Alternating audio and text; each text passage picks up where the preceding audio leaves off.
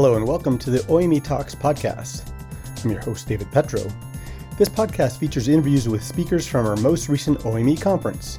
That was OAME 2021, but this month's guest is Ruthie Sloan, and she was actually talking about her session from OAME 2020.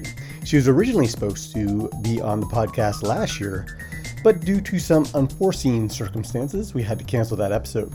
So we're happy to have her back to give us a preview of her upcoming webinar, Building and Assessing Spatial Reasoning Through Play. So let's get right to it. We are talking with Ruthie Sloan. Ruthie, how are you doing?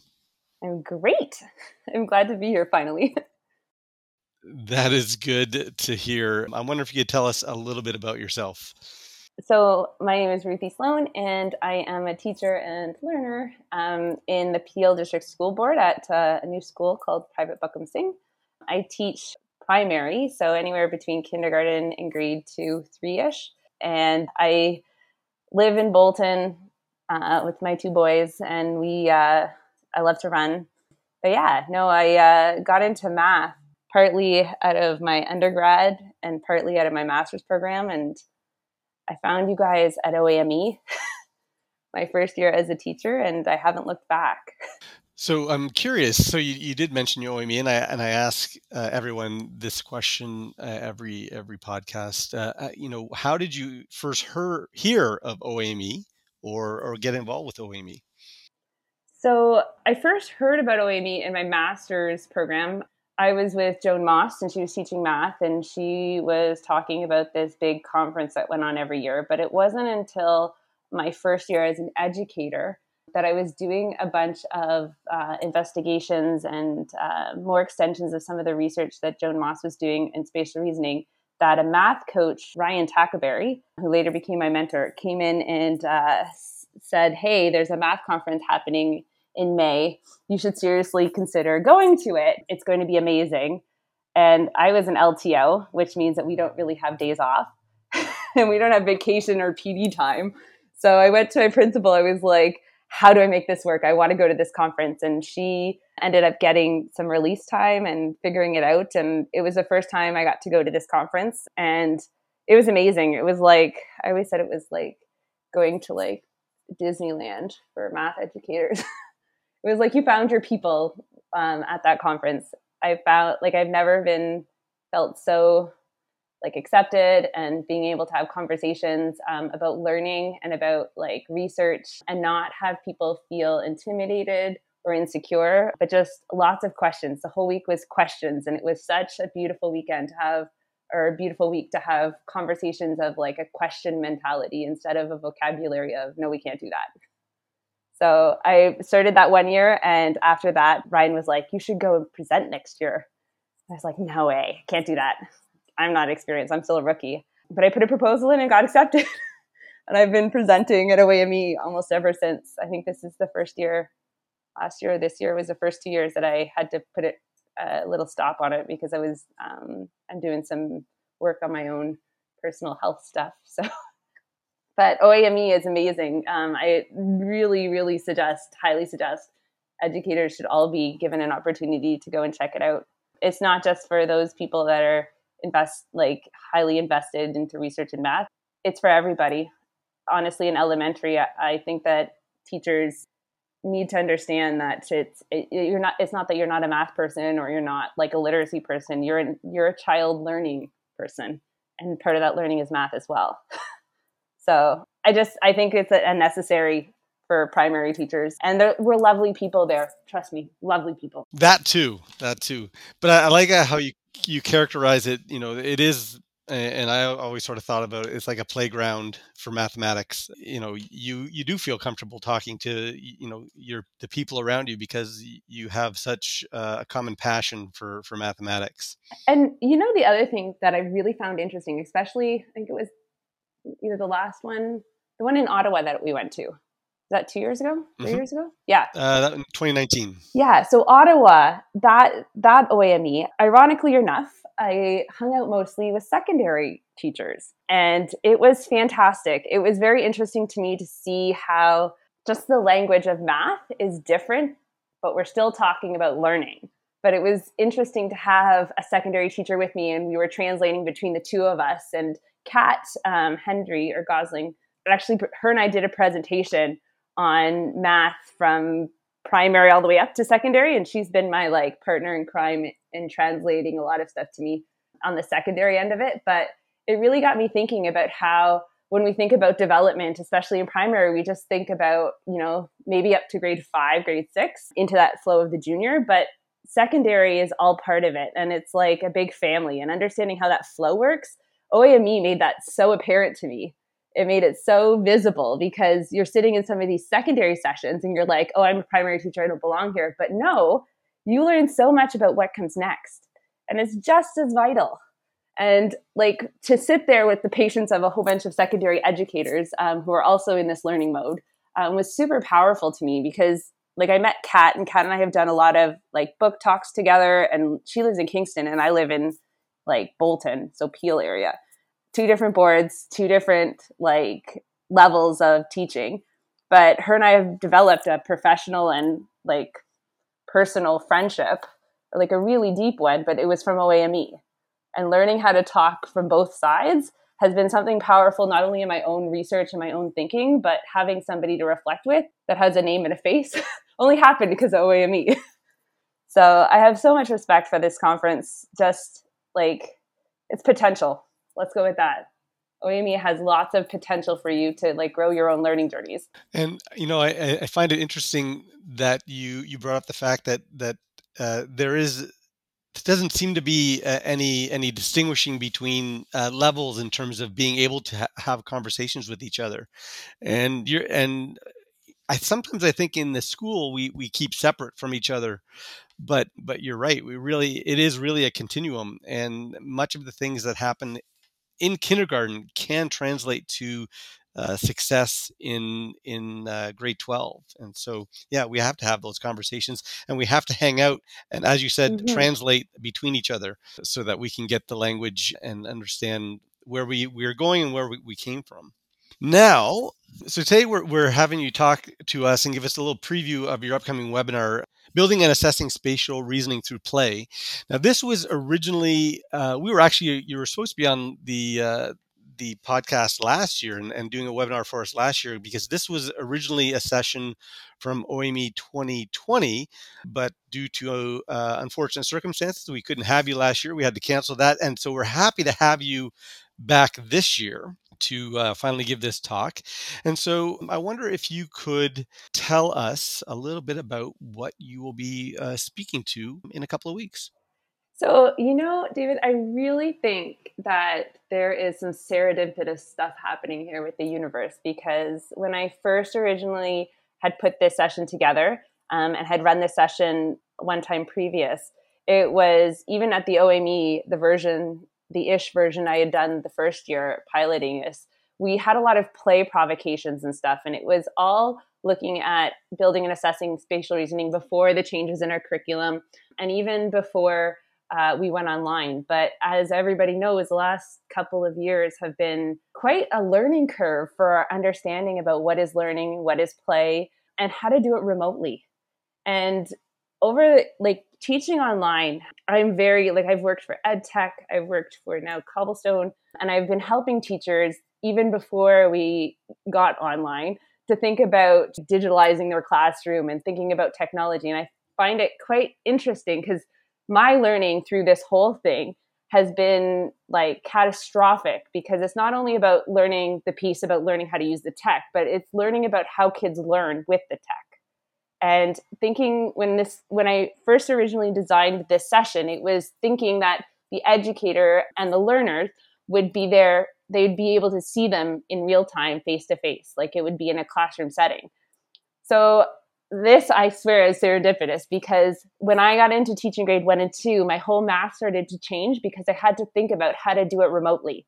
What are the essence of what you're looking for? And how do kids demonstrate it in real time? Or how do you have evidence of what they're doing to know what you know and to know what the next step is? And how do you do that with 20 some odd kids? So I really think that the universe was at work pausing this session, because there's been a lot of adjustments to it and even in my thinking, and even things that I've tried remotely with my students that have kind of helped set that up, kind of helped these ideas that I had and that I was working on like 3 years ago to kind of come into fruition and think about it a bit more diversely for like what are the different teaching scenarios might look like or could look like or had looked like. So I have to say that this session is going to look at it's going to look to research. It's going to give like a brief thing about some of the research behind it and what we're looking for and its impacts kind of on later grades and learning mathematics. It's going to take the new curriculum and start to look for what does it actually say and what should we be looking for. It's going to give some ideas about visualization and about the power of visualization in our play. And then it's going to give you some tools for assessment to kind of chart down what you're looking for and what you need to be looking for and its connection to the curriculum. And then it's going to look at like the remote end of it. So like, how do you do this remotely? How do you assess this play? We know it's good. We know we should be doing it. Here's where it is in the curriculum. How do you do it remotely? And there's going to be some tips and tricks. So I'm going to show you some videos and I'm going to kind of just lead you guys through some of the discoveries that I've been making. You guys, we're going to have some play because I think every webinar is only made more fun with adult play because we are still learners at heart. But the real thing is to think more deeply into some of these big questions we have as educators, that because everything's changing so much, we don't really stop and pause on these. And what does it look like in our own practice? What does it look like with the learners ahead of us? And I'm going to take you through some of the thinking that went on in my head while I went through these questions, and some of the other educators I've worked with and some of the things that worked for us and some of the things we learned along the way. Sounds like a lot, but it's there'll be tools, and there'll be tools and stuff that you guys will be left with to kind of work through and use at your own pace. Resources that I've collected from other books and stuff like that I've just made available more digitally with the permission. So some of the Tackaberry stuff with permission. But yeah, so I mean, you've got two things that are happening. You've got the play and the learning that's happening on another side of a camera sometimes or in your classroom. And then you've got the piece of tech or no tech. And I think it can be done both ways. And I think that it's kind of promoting a deeper thinking, but with less buttons. Does that make sense? Because I think when you give people tech, they think, oh, there's too many things to learn and there's too many buttons to push, both in terms of learning with tech and without tech. So yeah. Does that make sense? I'm just not sure how you're going to squeeze that all into 1 hour, but I have trust in you. You'd be surprised. You have faith in me? I have faith in you. I wonder if you could give us an example, because you've even in the title, we're talking about building and assessing. I mean, I think people can wrap their heads around kids using play to start to learn things. Yep. But I'm curious about assessing through play. If you can give us maybe an example of how that might look. So when you have a kid that's like, I've got some tasks that I've put in with videos of kids playing, and I have one of the activities or things that I had in the session was to look at what the child is playing with, thinking about the spatial skills that are needed in order to play it and the spatial skills that they are exhibiting while they're playing this, right? So like, for instance, there's a game outside that they were playing with a grid. I just put up a grid and a frog, and the kids were playing like a call out game, like move 3 boxes to the right? And the kid would move. So how much spatial skills are needed in order for them to understand that? This is kindergarten, keep in mind.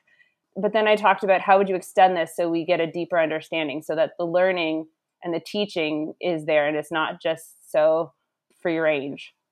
What would you add to this to make it their understanding, to make sure that you understand and make sure they understand what spatial skills come next? So like, for instance, in the example of the grid and the kid playing with the frog, all I did was I left out arrow cards.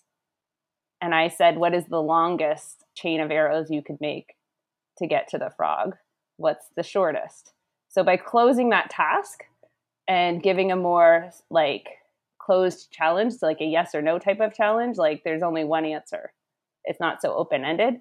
The kids were able to assess coding, which is in our curriculum now too, directionality, their understanding. I got to see their understanding even of the, like, if you think about literacy, their ability to give directions, like 2-step directions, 3-step directions. I gave them a whiteout board as the third extension, and you got to see them try to communicate their spatial understanding with the arrows going up and down so many times. I got to understand their understanding of instructions, like how to like sequence them. So which is first, which is second, which is third. And it's arranged not just in your spatial reasoning. You get to see like all areas of our math content that like in kindergarten are the kindergarten program, it's very much more in your math and your spatial stuff is all in your literacy and math understanding. Like that's all it, as you get into grade 1, grade 2, grade 3, it actually becomes more deeper and more specific. So, I mean, kindergarten play, you get way more leeway into being able to assess that. Whereas when you get into grade 1, 2, and 3, it's more specifics, but it's there in kindergarten in play. So, I mean, I'm going to break up, like some of my examples are kindergarten and some of my examples are grade 1 and 2. And to understand the difference between those two is pretty huge, because in kindergarten we have learning time, which is like more open-ended play. But in grade 1, you have an actual math block. So there's a difference between those two. Does that make sense? Yeah. And so, especially in light of what you said earlier about, spending time with secondary teachers. I mean, it sounds like when you've laid this out, the primary audience here is, primary teachers, which is fine. But I'm wondering, like, what could a secondary teacher pull from some of the things you're going to be saying? The thing is, when I go from kindergarten to grade 1, it's looking at the more specifics. So kindergarten teachers will always say they're just playing, right? So assessing to them is more the idea of, here is a resource, you're watching them play. What is the math that you're watching? Like, what do they know about spatial reasoning? And I've actually created for spatial reasoning a map that looks at spatial skills and how they develop, whether it's shape, whether it's like directionality, and looked at how those concepts kind of build upon each other. So you can actually map it out. Because kindergarten, you don't have that. Kindergarten, it's only like you're watching them in like, outside play or in the sand. And what do they know about math? So it's when kindergarten kids are playing, they are learning, yes, but their understanding of what comes next is based on what you observe in their play. So the educator plays that role. Whereas in grade 1, you have a math block and you're teaching a subject. So the understanding of assessing and how you assess that is twofold. One, a lot of what I see in math is educators are teaching a concept and then assessing it, whereas the pre-assessment is vital to understand what you're going to teach. Like, what do they have? And the play is not necessarily there like it was in kindergarten. So in terms of what you're asking about the secondary teachers, it's probably more a look at what happens in kindergarten, grade 1 and 2 that changes once you get to secondary. Because secondary, it's all about, here's the lesson that we've taught you from, okay, hold on, I don't teach secondary, but from what Kat tells me, here's a lesson, and then here's our test, and now I know what you don't know. Does that make sense? Like, they do have pre-tests, but it's more still the student's responsibility. Whereas in elementary, it's still the teachers. And I'm also, you're making me think now that when students are starting out in kindergarten and moving to grade 1, to grade 2, what gaps they may have. Lots, and especially remotely now. The gaps are extreme. Yes. Because you have to understand that kids are social learners and there's nobody at home, right? So all play is based on who's in front of them. So in my grade 1 and 2 class, what I did because some of them only had half a kindergarten that year because they all got into lockdown and it was all still trying to figure out how to teach online. So they couldn't even spell their name. So my math lessons were small group lessons, but everybody's camera was on. Everybody was unmuted. And it was social learning in smaller groups. But I would be demoing something, not on a screen, but through a camera, and I'd be modeling it on the floor. Like, we did a lesson on data management with shoes, and I had them go get shoes. And I was like, I want you to make a graph, like a bar graph to represent like data that you have on like 5-6 pairs of shoes that you find in your house, right?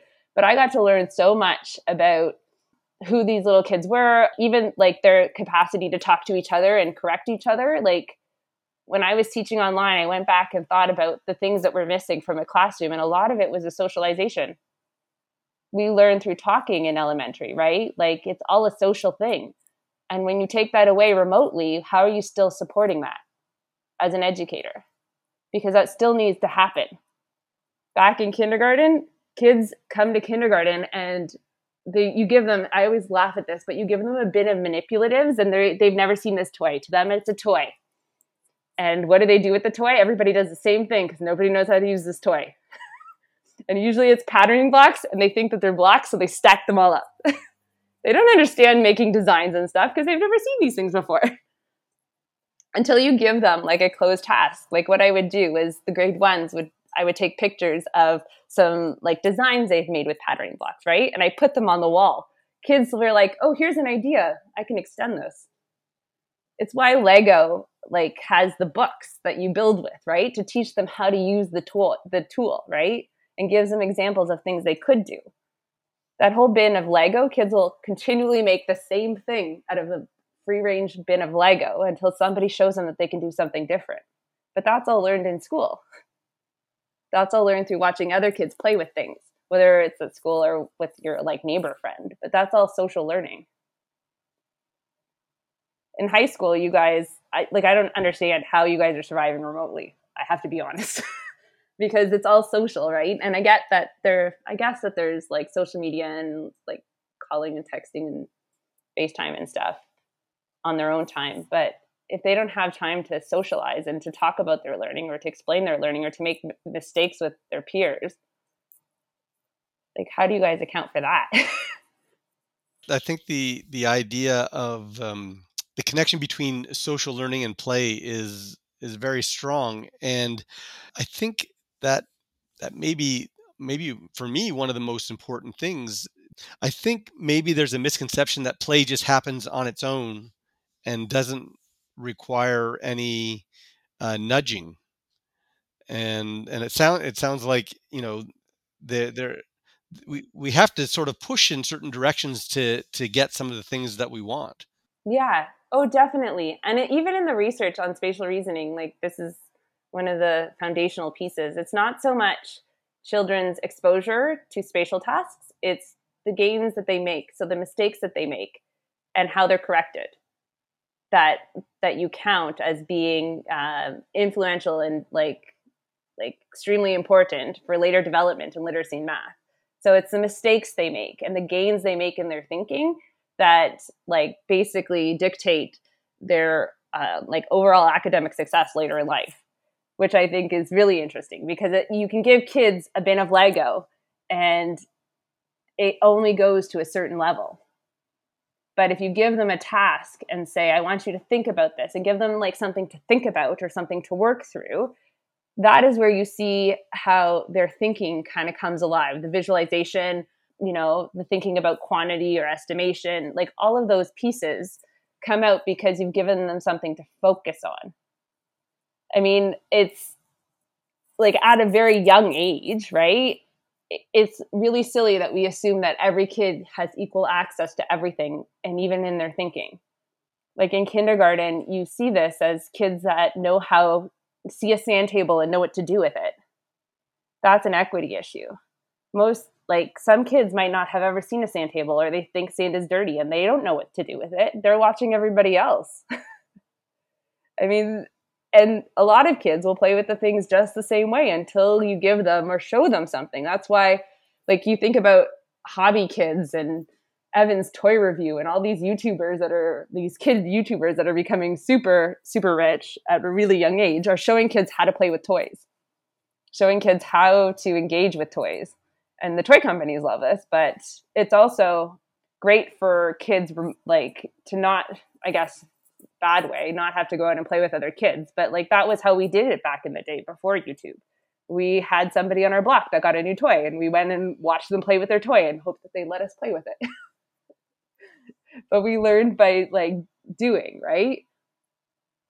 So, I mean, I think that never really goes away. I remember sitting beside you actually, David, once at OAME, I wasn't an OAME session or something, and I was folding madly with sticky notes, which I always do. And you gave me a resource to a website of somebody that makes mad awesome things with origami. But like, it was you watching me and then giving me something to focus on that totally took my origami sticky notes to a new level. There we go. We need those nudges. Yeah. But even people to like look at you and think, hey, this could be something cool as the next step. That's as an adult professional. Exactly. There you go. So we are looking forward to hearing from you in a couple of weeks at our webinar. And we're happy that we got a little bit of a preview of what you're going to be talking about. So thank you, Ruthie, for coming out today and talking to us. And we will talk to you in a couple of weeks. Perfect. Thank you. I look forward to it.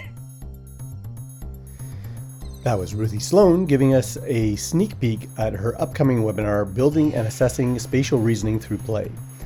She'll be presenting that on February 9th at 8 p.m. OAME members can sign up for free at our MCIS registration site. There's a link in the description. Next month, we'll be talking about financial literacy with Lisa Rossiter Thornton and Anne Prevost. But before that, in the coming weeks, we're going to have some previews of the featured and keynote speakers from the upcoming OAME 22 virtual conference, which is coming up in May. So stay tuned for that. And in the meantime, stay safe.